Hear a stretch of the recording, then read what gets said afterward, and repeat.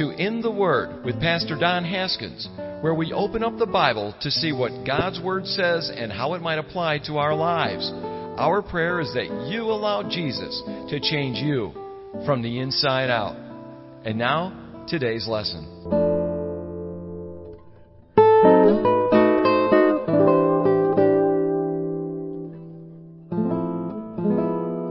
1 Corinthians chapter 9. Last week, and over the last couple of weeks, we talked about the liberties that we have as believers. That we're not to use our liberties because we have a freedom if our freedoms, if our liberties, if our convictions are such that we feel that we're allowed by the Lord to do certain things, or to partake of certain things, or to attend certain things, or to be a part of something that other believers might be a little offended by or stumbled by. I know that is a very fine line there. There are some that will sit there and say, I'm stumbled over everything that you do. If it's not, exactly the way that I see the Word of God, that I'm stumbled by the way you live your life. And so therefore they want you to actually mimic their life, or else they're stumbled. That's not what Paul is saying. I'm stumbled that you go to the beach. I told you this a couple of weeks ago. I'm stumbled that you go to the beach. Well, why are you stumbled? You're not there. You don't see me. You stay away from the beach, and I promise I won't go to the beach with you. I'll never ask you to go to the beach. You stay away. You can't handle it. You don't want to go to the beach. It's okay. That's your conviction. Don't place your conviction on me on that. But it's that element of what Paul's saying. You might be in attendance of somewhere, and another person is in there, and they, you might be, there, and you might partake of something that you feel the freedom to do. But in the presence of this other weaker believer, in your exercise of your liberty, it's causing them to stumble. Whether or not they partake or not, you cause them to stumble. There was a time many years ago, I used to wear shorts. I did. I used to wear shorts. And I loved wearing shorts. And some might think that that's irresponsible as a pastor. I didn't wear shorts on Sundays. It was during our midweek study. And as hard as this might be for some of you to believe, I had a woman that came up to me after the service and said, I just have to say that you wearing shorts stumbles me. I'm looking at your legs the whole service. And I'm going, okay. I wish I had a pulpit that I could hide behind now. I didn't know that was happening. And so, from that point forward, I've never worn shorts in a pulpit. I don't ever want anybody to look at me or look at any. I know. Stop it, Arlene. Stop it right now. Just stop.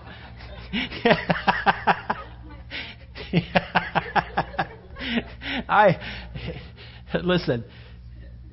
There's certain things that are just not that important. I am jealous of brothers that get up in the pulpit in their shorts. It's awesome. I like it. That's great. I, on the other hand, I don't want to do it. It's been brought to my attention one time that it caused someone to stumble. I would rather not wear shorts for the rest of my life if it were to cause one person to stumble. Why the giggles? Listen.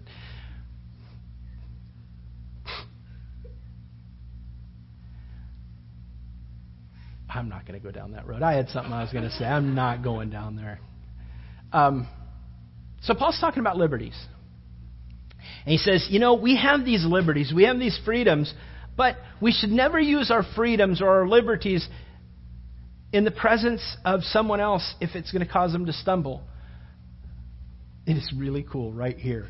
And so I just felt some breeze coming here. So if you all want to come right here. Don't use your liberties, your freedoms, to exercise them because you can, because you're good with them, if it's going to cause someone else to stumble. But then he moves on into 1 Corinthians chapter 9. And he begins to look and state that he has various rights also. He has some rights. He has some liberties. And you're going to see him lay out. And by the way, mind you, this was a hard message for me to actually prepare. Because I have no doubt that this was a hard message for Paul to pen. I think it would be a hard message for any pastor to pen. I think it would be a hard message for any pastor to preach.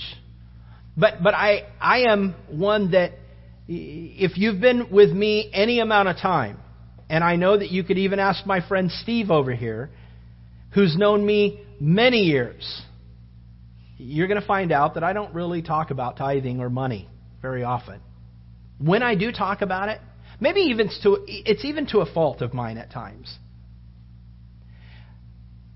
Because I never want people to think that church is about money. Church is not about money. You've heard me say this before. I've done it from the moment that I got here until even to this very day. I don't know what anybody in this church gives. So if you think you write a check trying to impress me, know this. I don't ever see it. I never see it. I don't know what you give. I've placed it. Not that I don't have the right to do that. I can do that. I can do that. Any pastor can do it. And many pastors do. I have nothing against them. I just know me. My heart is, and I learned this many, many, many years ago from my pastor out in California. And it was this, that he had said, there's things that you need to keep your hands off. There's 3 things to keep your hands off in ministry. Keep your hands off the women as a pastor. Keep your hands off the money. And keep your hands off of the glory. You keep your hands off of those things as a pastor, you're going to be doing pretty good. Make the main thing, the Word of God. And let God take care of the rest. And so, I don't really talk about money all that much. When I do talk about it, it's when it comes up in Scripture. I figure that's the reason I go through the Word of God. That's why I go through verse by verse through the Bible. Because here's the reason. I can, if I'm just doing topical studies, I'm only going to focus on, or I'm going to have a tendency, or a temptation, if you will, to focus on the things that I think you need to hear, or the things that I'm in the most need of. You're never going to see on this side of our stage a thermometer saying this is how much money we need, and on this side of the this side of the stage this is how much you've given.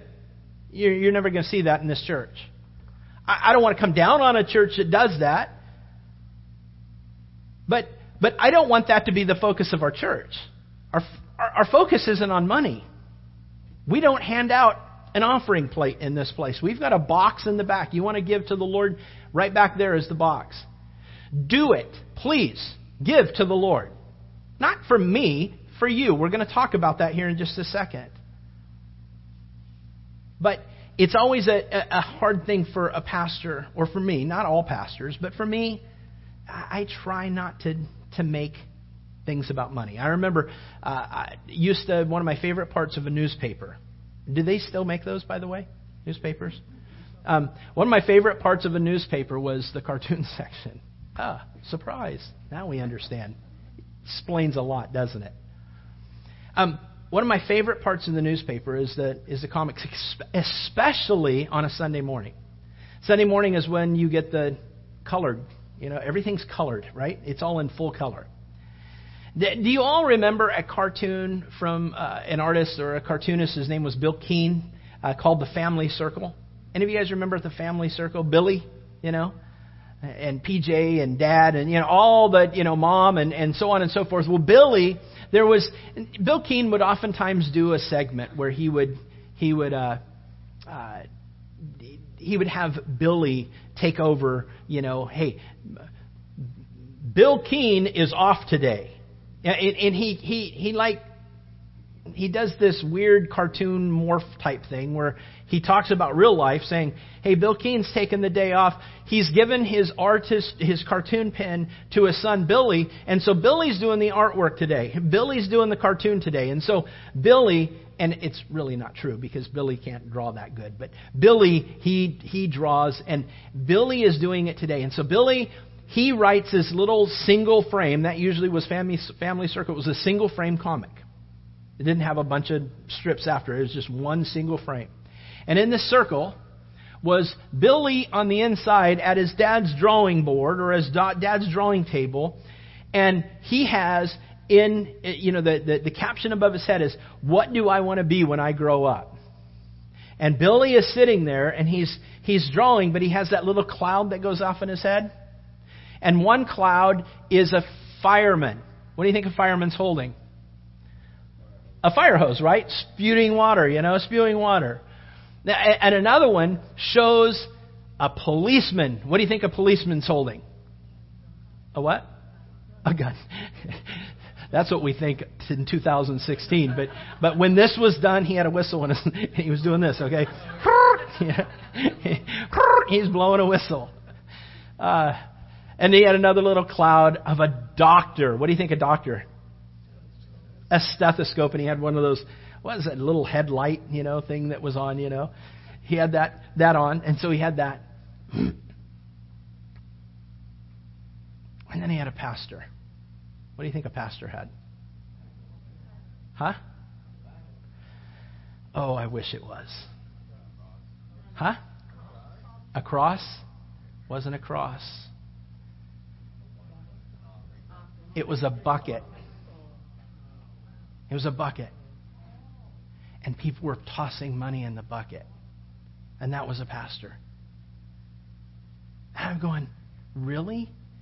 Is that what people think a pastor is? You know what? There are a lot of people. You might even think that. Pastors are about money.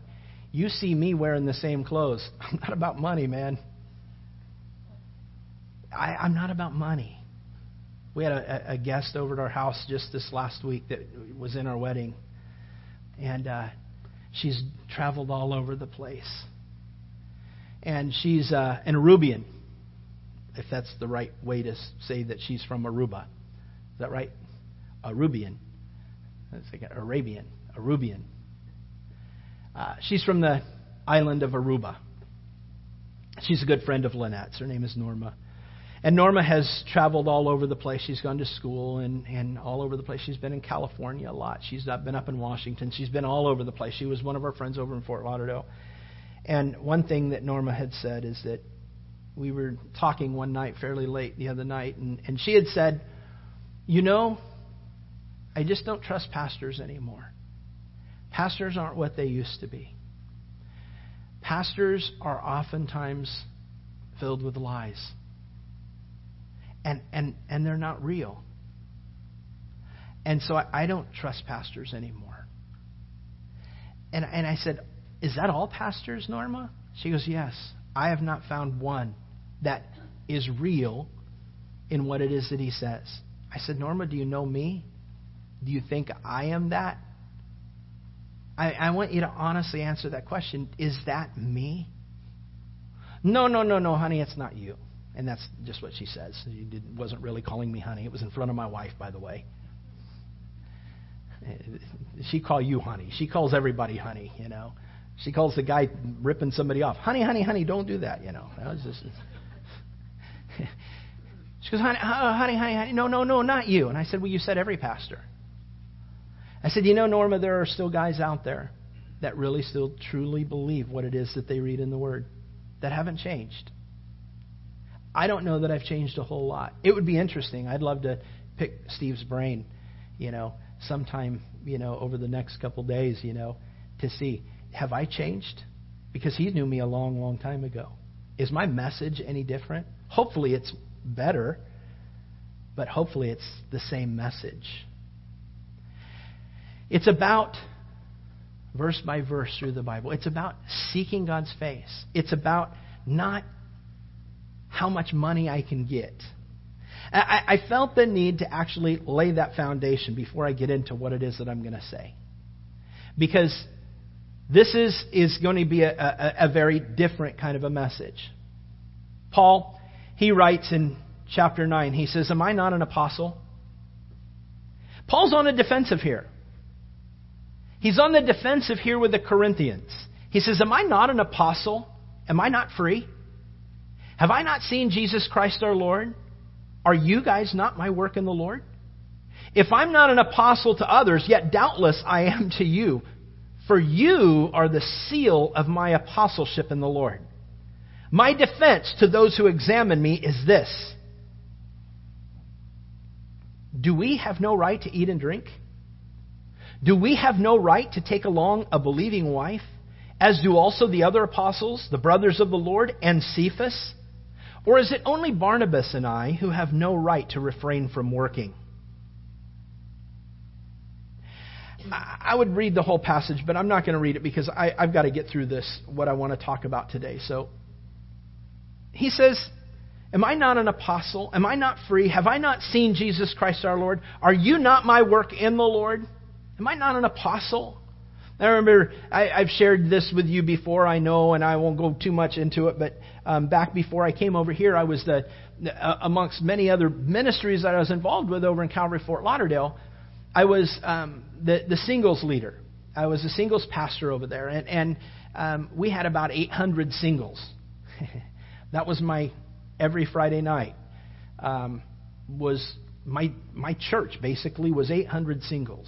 We had a singles retreat down at Marco Island right before I left. We had 400 singles that took off for 3 days to go down to Marco Island. Some of them were actually from here in Sarasota, actually had joined up with us and went down there. John Moore, and before John Moore was married to his wife, if any of you guys know John was actually a part of that singles retreat. And I taught all 6 messages for the thing.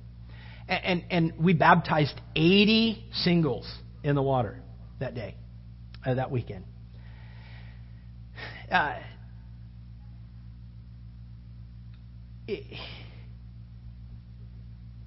By the way, singles ministry is like one of the most volatile ministries in all of, hormones are racing and people want to get married. It's a tough ministry to be a part of. I had a great time though. Had a great time. Moved over here.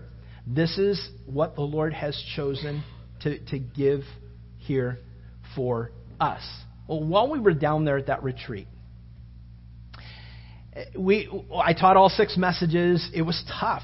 If you've ever taught one message, you know how tough it is. Teach 6 messages in a matter of 3 days. Actually, it's a matter of one evening, all of Saturday, and then one message on Sunday. Or actually, it was Monday when we did Friday night, Saturday, and Sunday, and I guess we came back. We left on Sunday, but we.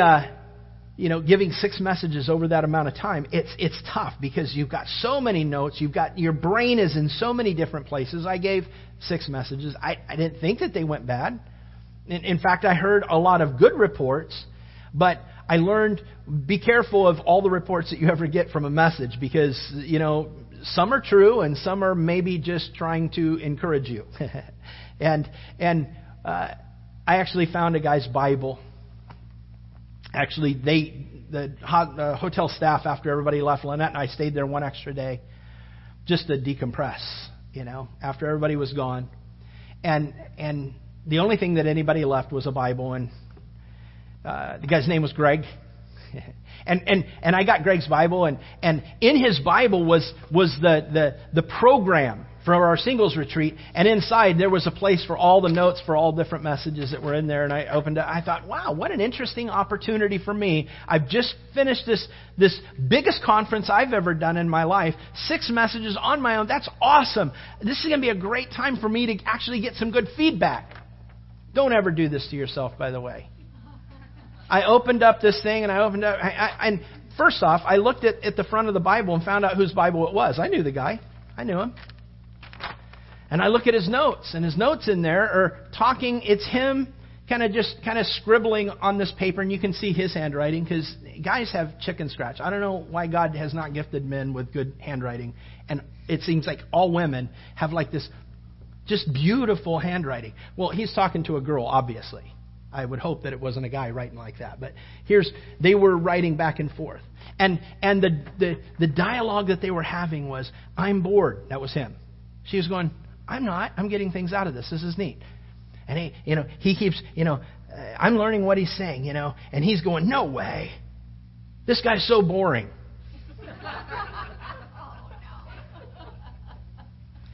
I'm wanting positive feedback. I'm not getting positive feedback. I'm getting trashed by this guy. She had said, no, he isn't. This is a reason I don't like to sit by people like you. You're a distractor. She called him a distractor. I'm going, just give it to him. You tell him he's a distractor, And he writes again, he goes, I'm not being a distractor. And she had said, I just think that he's boring, And then she wrote, is he a pastor? And if he couldn't have hurt me enough, he says, no, I think he's like a junior pastor or something like that. And I'm like, can you just take my heart out and just let me see it pump just a couple times in your hand before I'm dead? Here's the thing. He just ripped my heart out. I'm just going, man, I studied for this for months, and this is my feedback. I'm a boring, not even real pastor. I'm just a junior pastor. What is a junior pastor? I don't even know what a junior pastor is. Well, I got it. My wife says, you know what, honey, you shouldn't have done that. You learned. Don't ever do that again. Just put the Bible down and let's go out by the pool and let's just relax. I'm kind of not feeling good. I'm feeling bummed, as you probably would. You go, man, I wonder if that's what everybody else felt like. I'm out there and I'm just kind of brooding by the side of the pool. And all of a sudden, Greg shows up. There's no other singles there. 400 singles. They're all gone. And Greg shows up and he goes, hey, Pastor Don and Lynette. He didn't call me Junior Pastor Don. He called me Pastor Don. He goes, hey, Pastor Don and Lynette. I go, oh. Hey, Greg. No, I didn't say that. I said, hey, how you doing, man? And he goes, hey, I left my Bible here. Did they say anything that they got my Bible? I says, yeah, it's in my room. And he goes, can I just tell you one thing? Just encourage you. I said, sure, Greg. He goes, this was the best singles retreat I've ever been on in my life. You taught me so much. Everything in me to keep my mouth shut and say, you're a liar. You're just telling me things that you don't really mean. And it bummed me out. But I'm going, oh, thanks, Greg. Thanks, Greg. He doesn't even know to this day. I've never used his last name. If he's ever picked up one of my messages, he'll know who he is. Greg, if you're listening right now. I wasn't a junior pastor, buddy. Okay, I'm just joking. I'm good. I'm not frosted over that anymore. Here's the thing. Am I not an apostle, Paul says? I'm not a junior apostle. That's what Paul's saying. I'm not a junior apostle. I'm an apostle. I actually am. Am I not? Am I not free? Have I not seen Jesus our Lord? Am I not one of those guys? Or am I lesser in your eyes? Wait a minute. He says, are you not my work in the Lord? They weren't here. They're not the one that preached the gospel to you that you received, and you are right now in right standing with the Lord, and you're going to go to heaven because God brought me here to lay out the gospel to you. It's not that it's in me or that I am anything great, but I am the one who brought you the gospel. I'm the father of your faith, if you will. I'm the one who brought you the gospel, and you responded to it. If anything, you are a proof text of what God has done in my life. Of what God has done in my life. Am I not an apostle to others? Yet doubtless, though you might go, well, yeah, you're not an apostle to others. Doubtless, he says, I am to you. You have no argument there. You know these things. You are the seal of my apostleship in the Lord. My defense to those who examine me is this. Do we have no right to eat and drink? He's now laying out these things of these limitations that the church is saying it's okay for the other apostles to do it, but not you guys. Other pastors can do it, but not you guys. You, Barnabas, and Saul, you can't do it. You, Barnabas, and Paul. Do we have no right to eat and drink? Do we have no right to take along a believing wife, as do also the other apostles, the brother in the Lord, or the brother of the Lord, and Cephas? They all have taken their wives. Are you saying that we can't have wives? Or is it only Barnabas and I who have no right to refrain from working? Here's what he's saying. I'm here and I'm teaching you, and I'm here on a day-by-day basis, and I'm ministering, and you are requiring me to work because you don't want to give in order for me to be your full-time pastor, your full-time minister. He goes, do I have no right to refrain from working? No. He then goes on and he says, in verse 7, whoever goes to war at his own expense. He then uses another illustration. He goes, who plants a vineyard and doesn't eat of its fruit? Who tends a flock and does not drink of the milk of the flock? He's sitting here saying, hey, what soldier, what GI takes his own weapon and his own ammunition into battle at his own expense? He's saying, what sailor will actually take his own boat and take it into a battle against another country? It doesn't happen. That doesn't make sense. What pilot provides his own F-22 Raptor at a cost of well over $420 million, or maybe the new F-35, Joint Strike Fighter jet at a cost somewhere between $148 and $337 million? What pilot actually takes along his own one that he purchased by his own work, by the own sweat of his own brow, to make the money to get a Raptor or to get that Joint Strike Fighter, to take it into battle, and then have to purchase his own ammunition? And then he says, what about a farmer? Does a farmer not eat from his own fields? He goes out there and he fields, he harvests his fields, he plants, he plows, he plants, he tends, and then he harvests. Are you saying a farmer shouldn't take and partake of the fields? He goes, or what about a farmer who has animals, cows or sheep or goats? Do you really expect that farmer not to drink of the milk of the goats or the cows, or eat of the meat of the flock? I mean, really, does that even make sense? Paul's laying out his defense. He's not done yet. He says, do I say these things as a mere man? Or does not the law say the same also? He's saying, do I say these things as a mere man? Or does not the law say the same things also? He's saying, I'm not simply coming up with this idea on my own. For the Word of God, the law of God, actually instructs and commands how someone is to treat an ox when he's working. He says here, he goes, it's written in the law of Moses, verse 9, you shall not muzzle an ox while it treads out the grain. And then he asks the question that should be asked at this time as he lays out that illustration. He says, is it really the oxen that God's concerned about? Or does God say this altogether for our sakes? And then he answers this question. That was a rhetorical question. Both of those were rhetorical questions. He says, and you know what a rhetorical question is. A rhetorical question is something. When something is rhetorical, it means that there's an obvious answer or an obvious understanding to what was just said. So Paul, he has an obvious statement here. He says, is God concerned about the oxen? Or does he say these things, don't muzzle an ox while it treads out the grain? Does God say this altogether for our sakes? He goes, here's the answer. For our sakes, no doubt. This is written. He says, for our sakes, no doubt, this is written, that he who plows should plow in hope, and he who threshes in hope should be a partaker of this hope. God isn't saying this for the sake of the oxen because God has feelings for the oxen. God is saying this because He wants the people to know that they must support their own ministers, their priests, their servants that are in ministry. Paul is saying that a pastor or a missionary that's plowing fields for the sake of furthering the cause of Christ should also be supported by those that are being ministered to.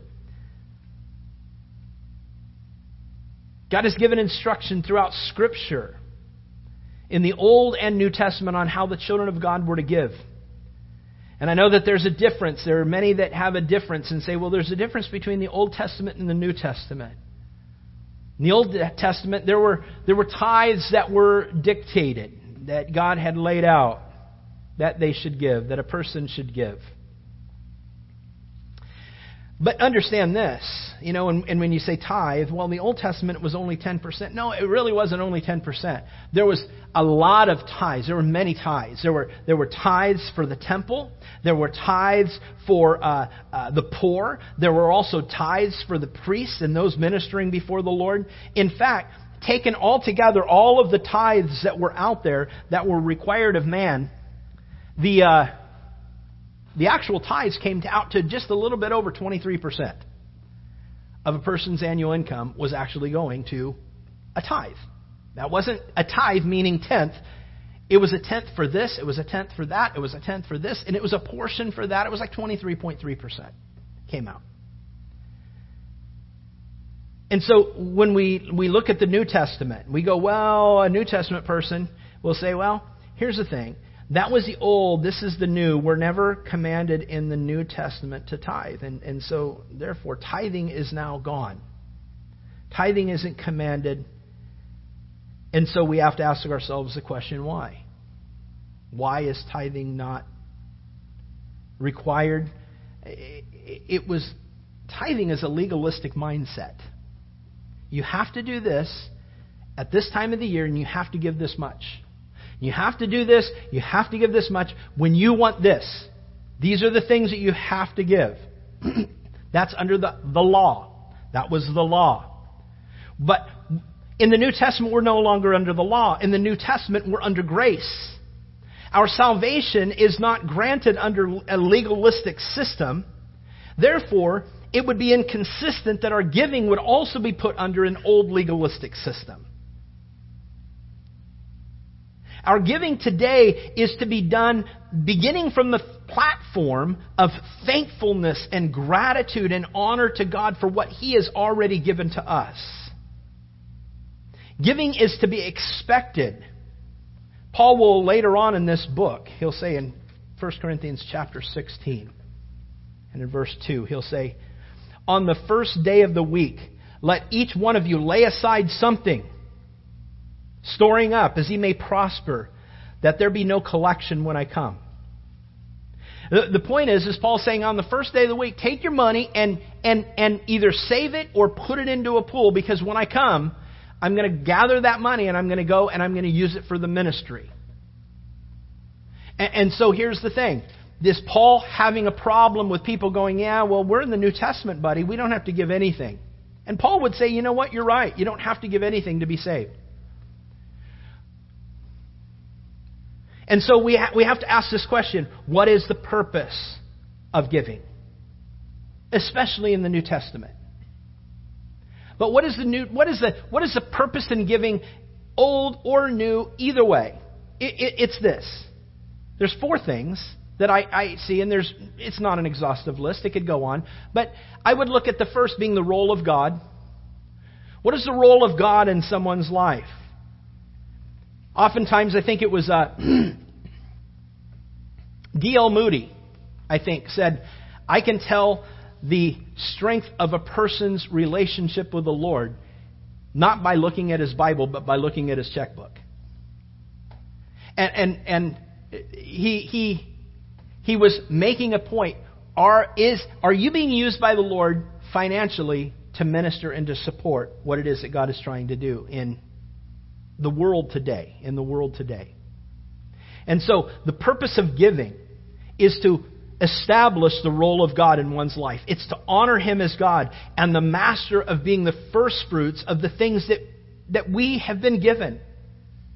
And you might go, well, here's the thing.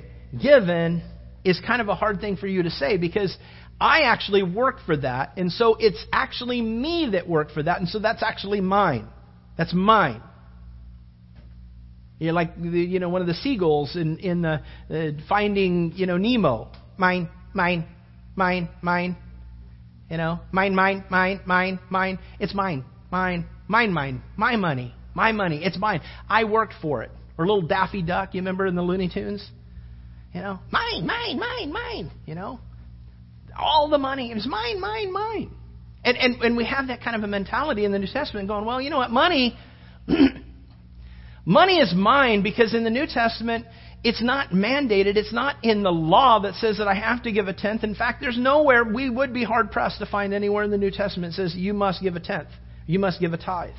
It doesn't say that. But again, I take you back with this mindset and say, why is it that God doesn't set out that standard there? It's because we are saved apart from the law. The law drives us to Christ. We are saved through the faith, through grace by faith. That's what we're saved by. We're not saved by a legalistic system anymore. We're saved by Christ.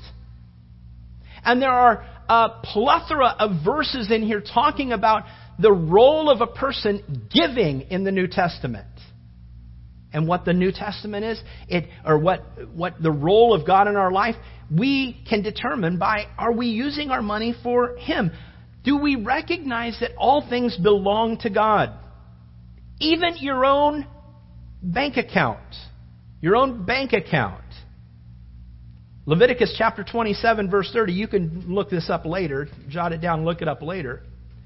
It says, "And all the tithe of the land, whether of the seed of the land or of the fruit of the tree, is the Lord's. It is holy to the Lord." And so under the legalistic system, God's saying, I'm going to force you to, I'm going to set out a mandate, I'm going to set out a law that when you bring in your fruit, when you bring in the harvest, from your field, you need to give a tenth to the Lord. The first tenth, the best tenth to the Lord. And here's the thing. They don't come back to the Lord and say what many New Testament saints say today. Wait a minute. It's my money. I worked for it. They didn't say, hey, I worked the fields for this work, for this bounty, Lord. It's mine. I, by the sweat of my brow, have harvested such a bountiful harvest. I don't think I want to give you 10% because it's mine. They didn't say that. That wasn't an argument back in that day. It might have been an argument, but it was a moot argument. It was not a good argument.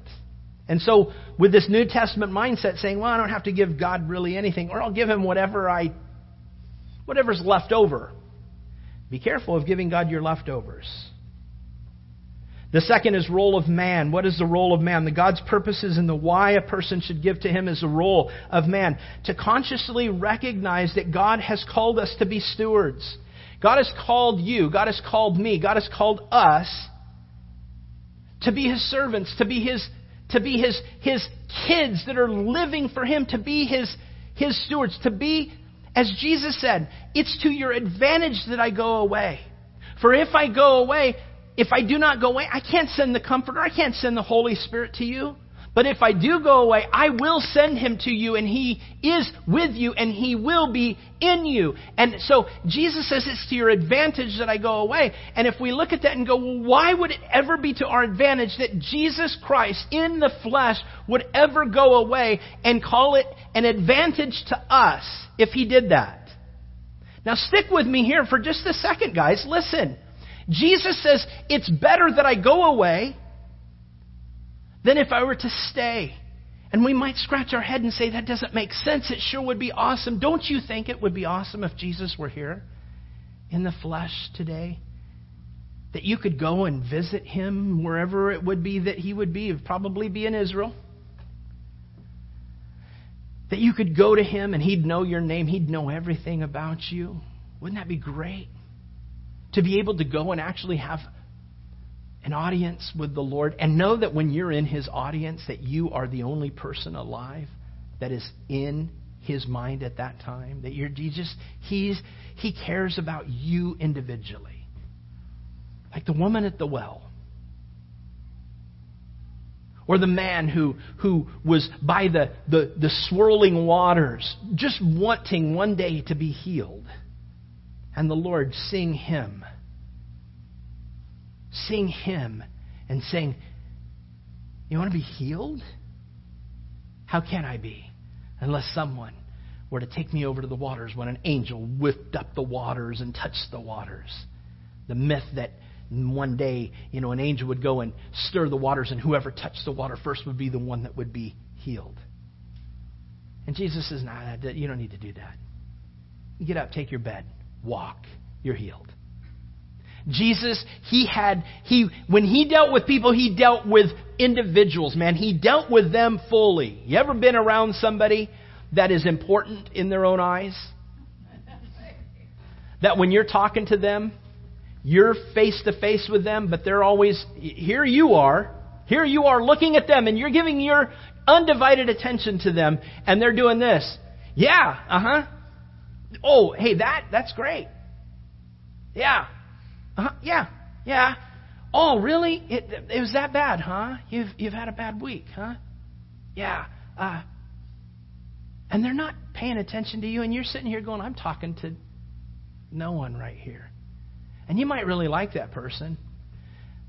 I know I've done that before, and if I've done that to you, I apologize, because that's not my heart. My heart is that when you're in front of me, I don't want to be distracted by other things. And my puny little mind, at times, will be distracted. And I apologize for my weakness in my distraction. But every ounce of my being desires to focus on you. And hopefully, if you've done any talking with me, you see that I will do as much as I can to keep my focus on you. Someone might walk up, and everything in me goes, I just want to look to see who it is, but I don't want this person to think that they're not important. Going back to the beginning, it's the reason why I don't ever know what anybody gives in this church. I don't want to treat anybody differently in this church because of how much they give or how much little they give, or if they don't give at all. My purpose here in this church isn't to minister to the ones that are supporting the church. My job at the church is to minister whoever God brings in this door. And I don't ever want to be swayed by someone writing a check. I don't want to do that. That's not who I want to be. I don't want to be that man. Because I know man has weakness, and I have weakness, and so I try to put hedges about myself. I want you to feel like you're important to me when I'm talking to you, when I'm counseling you. I was just sharing this last week, even with my son. When you know why I take a long time? Do you know why I take a long time? I take a long time on a Sunday morning with you because I want to give you everything that I have. I get one day a week with you, man. I want to give you everything that I have. I don't want you leaving without you getting my best. That's what I want. I want that for you. If I could take my brain out and take what I know that the Lord has shown me and put it in you and let you experience it for just a second. If I could do that every week, we could get out of here a little lot sooner. I give you everything. And I know times are tough, man. But I don't want to be a 59-minute service where I give you a little vignette of the Lord and say, hey, get on out there. I want to give you the good food. I want to give you good food. That's my heart. My heart is to give you my best. And I want to look at you, and I want you to know that when you're hearing from me and I don't always do my best. I fail at this so many times. But that's not my heart. My heart is to love you and to minister to you. You. Because God loves you, and He's called me to share that with you. And I know it's tough sometimes, and I know I'm tired at times, and I know sometimes it's inconvenient. But you know what? You are not an inconvenience to the Lord. And it causes problems at times. So be it. But I want you to know you are important to the Lord. And that's what I believe what God desires us to know, is that when you give, you're showing yourself that you are mine. You're mine. And you're willing to do whatever it is to advance my kingdom. That's the role of man. I got to hurry.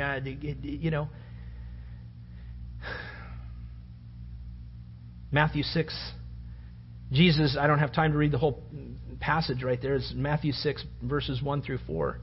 Jesus says, when you give to the poor. He doesn't say if you give. He says when you give.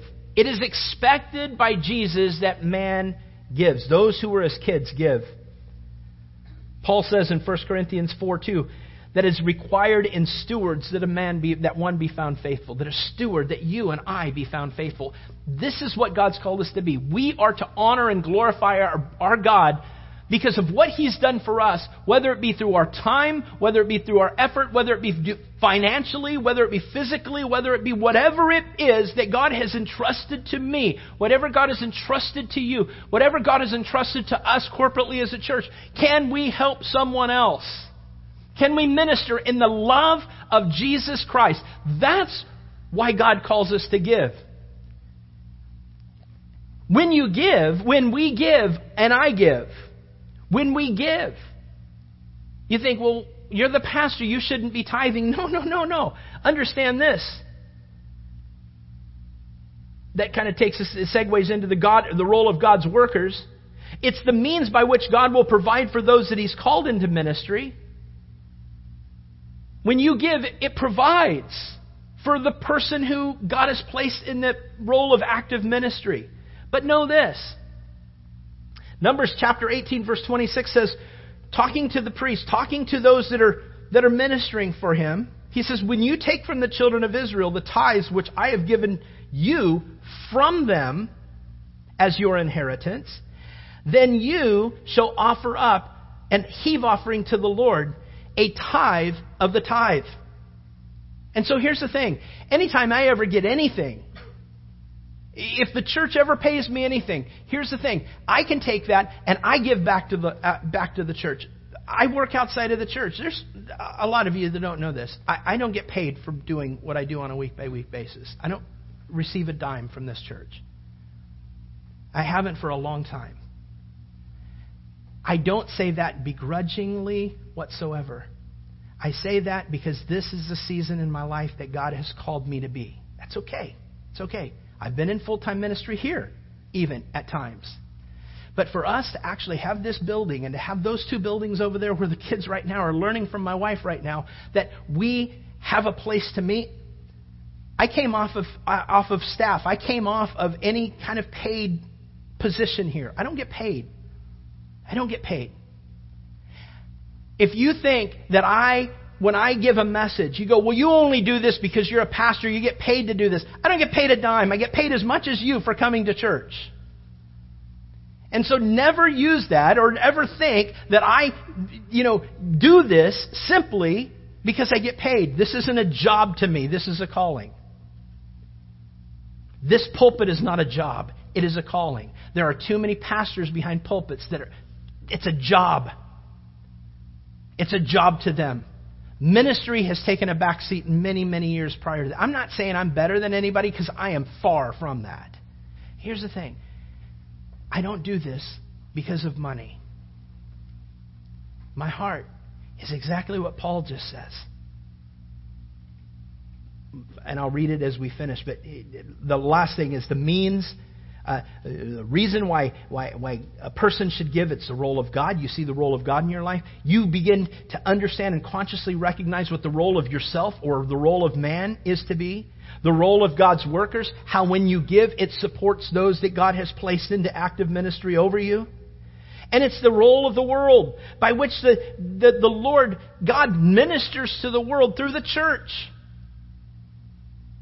How do you think we can minister to somebody outside of the church if you don't give?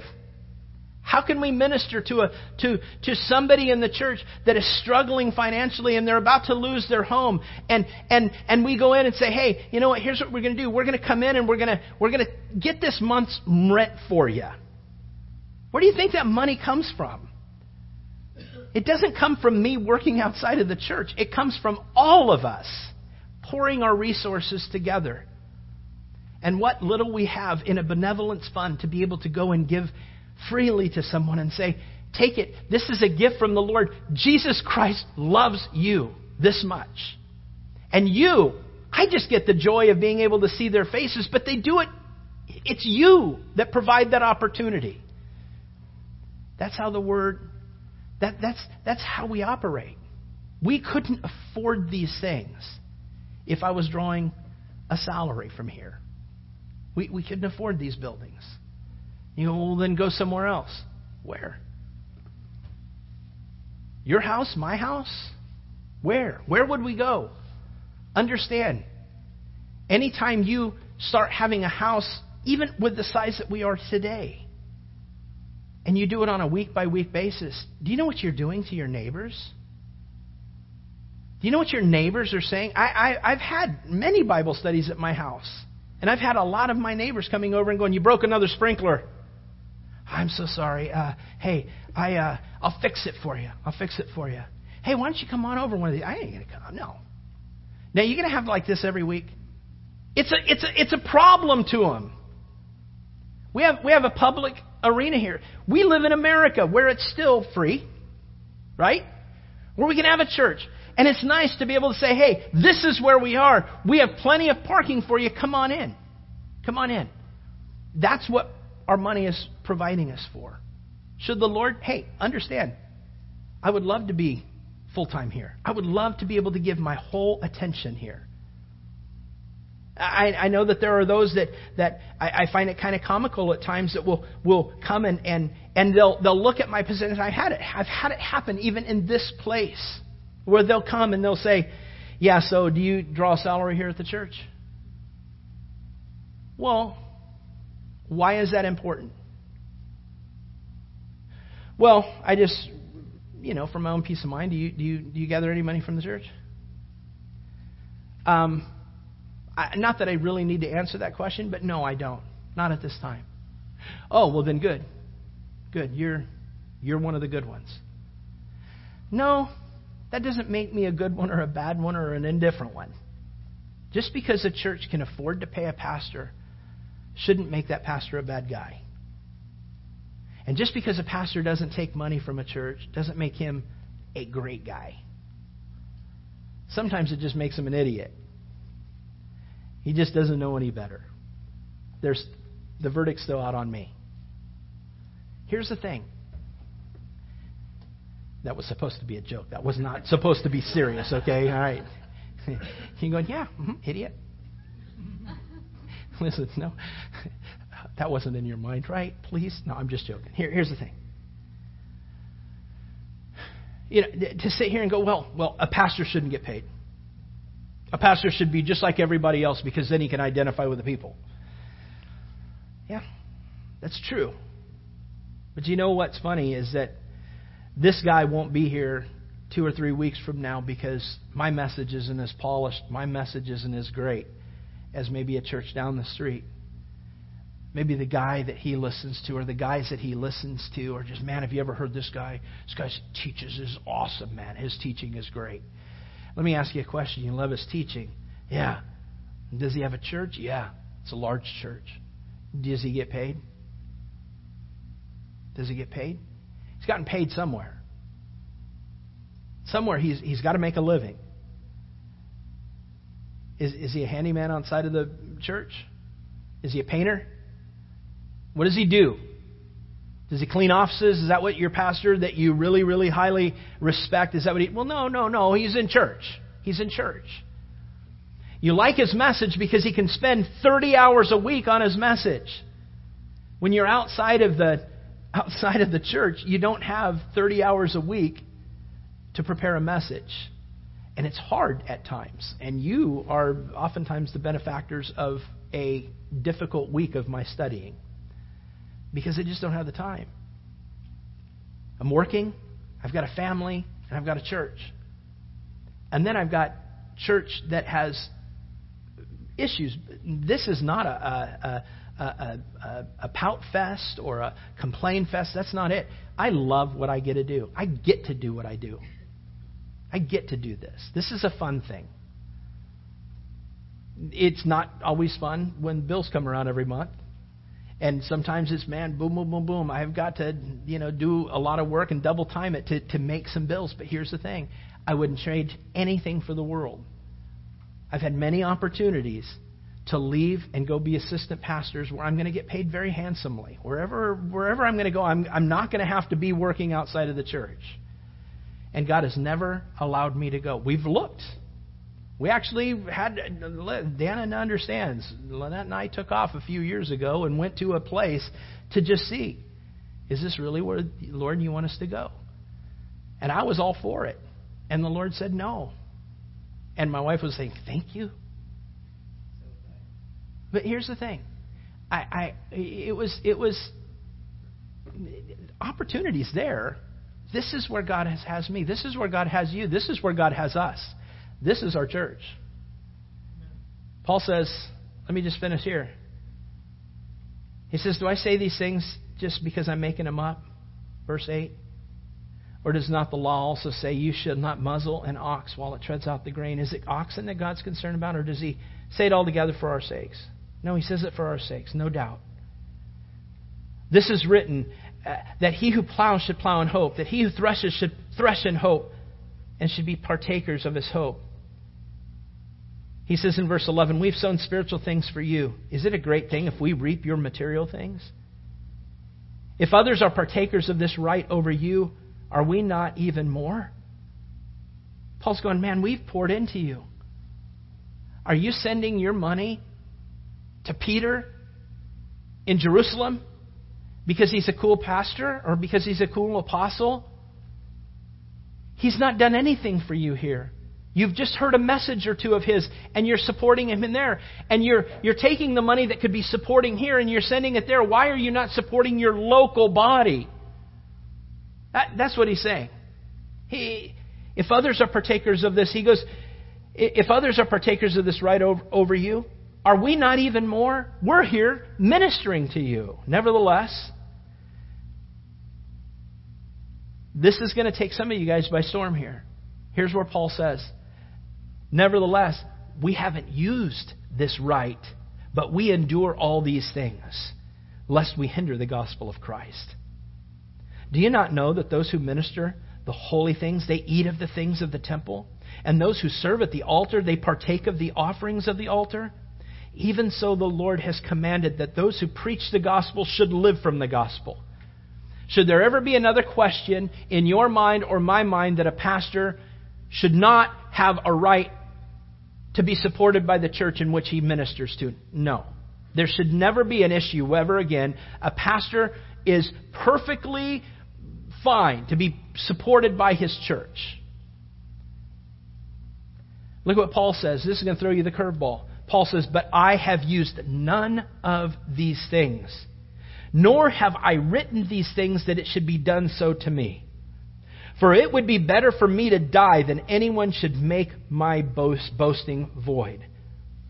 For if I preach the gospel, I have nothing to boast of, for necessity is laid upon me. Yes, woe is me if I do not preach the gospel. Here's what Paul says. I have every right in the world to take money, but I don't do it because I don't want that to be a stumbling block for anyone. I will make tents. That's what he did.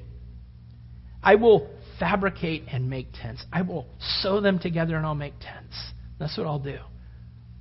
Because I never want you ever to think that I did this for a paycheck. I didn't do it. I'm telling you, I will never do this for a paycheck. Calvary Chapel Christian Fellowship will never exist to provide me a paycheck. I made that my promise when I came over here, and I have not failed to live up to that promise to this point. I will never allow Calvary Chapel Christian Fellowship to remain open simply to provide me a paycheck. My purpose here is to do what I'm doing, preach the gospel to you, and hopefully we can grow together, guys. Hopefully we can grow together. Paul says, and I'm going to finish up these two verses. For if I do this willingly, I have a reward.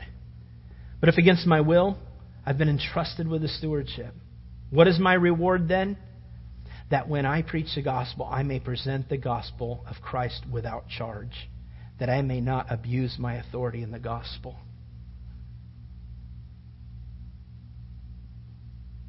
I will do whatever I have to do to preach the gospel, Paul says.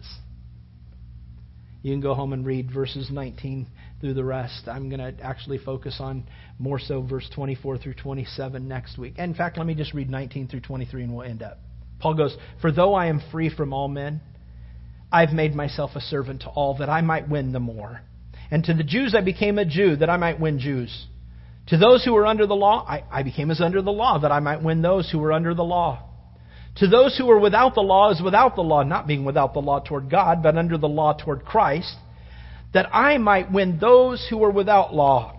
To the weak I became as weak, that I might win the weak. And I have become all things to all men, that I might by all means save some. Now this I do for the gospel's sake, that I may be a partaker of it with you." And there is Paul's heart. And I pray that that's my heart.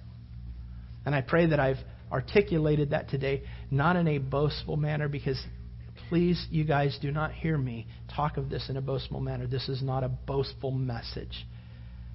This is, like I said, this is one of the hardest messages that I would ever have to preach. I would never, ever, ever want to say, "Hey, look at me. This is what I am. Look at what I've done." No. That's not the point.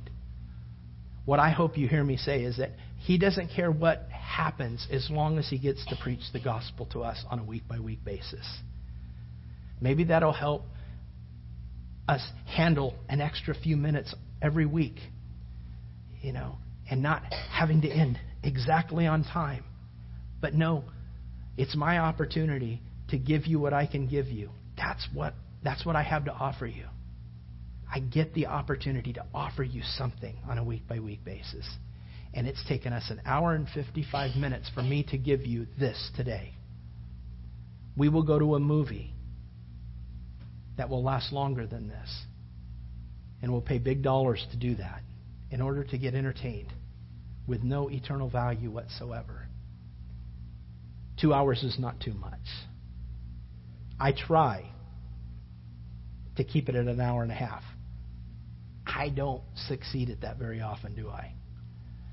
That's because I want to give you everything I have. And when life is over, when I'm done, when you're done, when we're out of here, I hope that one day you can look back and go, "You know what? It wasn't the most polished. Could have lost a lot of weight. But one thing I know, He loved Jesus, and He loved us, and He loved the Word, and He didn't stray from that." Success. Woohoo. That's my life. And I hope that's your life. Amen. Father, thank you so much for today. Tough message, Lord, to preach. And I pray, God, that if there's anything in here of self-glorification, God, I pray that you'd wipe it out of anybody's mind. Because, Lord, you know the heart behind the preparation of this day was not meant for that. For, Lord, what man can there be that can get in a pulpit and boast of anything other than the gospel of Jesus Christ? I can boast of you. I can boast of who you are, and I can boast of what you desire to do and what you have done. But there's not a man or woman alive that can stand behind a pulpit and boast of themselves for the things that they have to sacrifice or that they do. The pulpit is not a place of self-grandizing. Steve gave me the word last week.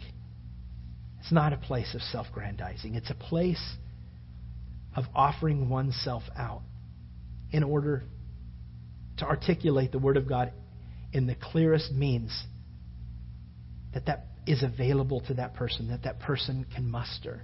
I pray, Lord, that this gospel, this pulpit, this book of the Bible can sink deep into our hearts as we leave this place today, as we leave every week, as we have always left every week, that we would understand how important your word is and how important it is to surrender our life and sacrifice our life for you and for your sake.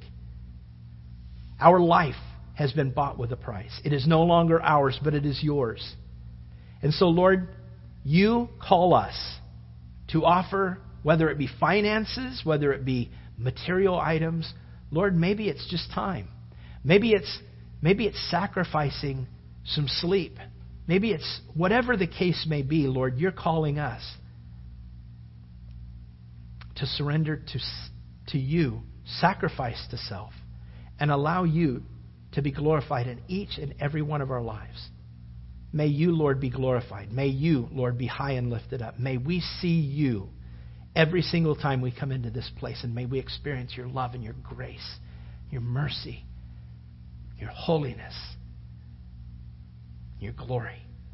God, may we experience you every single time we gather together and we open your word, or we sing a song, or we lock our souls together in prayer. Lord, may we see you high and lifted up. May it all be done for you and you alone, O Lord. May your blessed hand, may your Holy Spirit descend upon this church. And may you, O Lord, fill our hearts to overflowing with your Holy Spirit. That when anybody comes in contact with any of us, they just know that the Holy Spirit is spilled out upon them. They have come in contact with somebody who is passionately in love with you because of what you have done for us, Lord. Thank you. May we be these servants of yours, offering all that we have, all that we are, to you on a day-by-day basis. We pray these things and offer these things to you. In Jesus' name, amen. Amen.